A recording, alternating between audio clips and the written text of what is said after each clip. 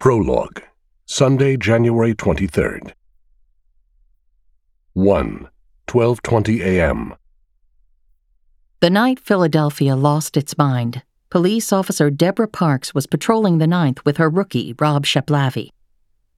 He was a nice enough kid, maybe a little overeager. They'd been together since just after New Year's Day, when the red and gold holiday decorations were quickly replaced by Eagles green banners to celebrate the team clawing its way to the NFC playoffs. Now, it was just after midnight on a freezing Sunday in late January, when Philly was at its darkest and coldest.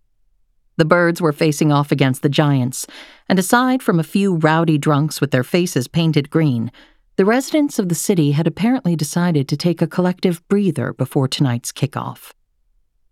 As they went around the Museum of Art toward Eakin's Oval, Sheplavy's face lit up. Ooh, check out that sweet Maserati. Parks followed his sightline to the sports car, which had been detailed with a laser blue holographic wrap. The thing literally glowed in the street, where it appeared to have paused at a stoplight at the far end of the traffic circle. Only problem, the traffic circle had no light. But still, the Maserati had come to a dead stop, nose slightly out of its lane. "What's up with this guy?" Parks said. "Look, we're going to pull up a little closer and I'll check it out. You stay here." Wait, can I come with you? "I need you to hang back, and don't touch the radio." Parks hated being rough with the new kid, but he had a tendency to go rogue, and she knew something was off about this even before she climbed out of the car. As Parks moved closer, she could see someone slumped behind the wheel of the glowing vehicle. Was the driver passed out drunk? No, the body language was all wrong. His head was tilted at an unnatural angle. His shoulders were completely still, and there was no sign of breathing. Parks glanced back to make sure the rookie was where he should be. "Stay in the car, Sheplavy!" If the rookie heard, he didn't respond.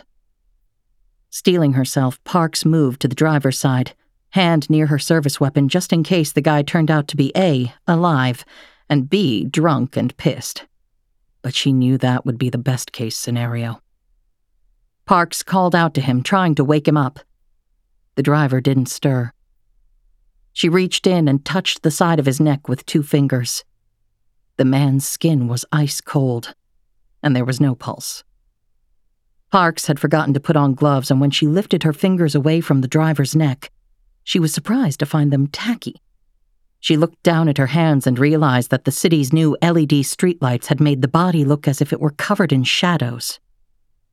But it was blood. So much blood.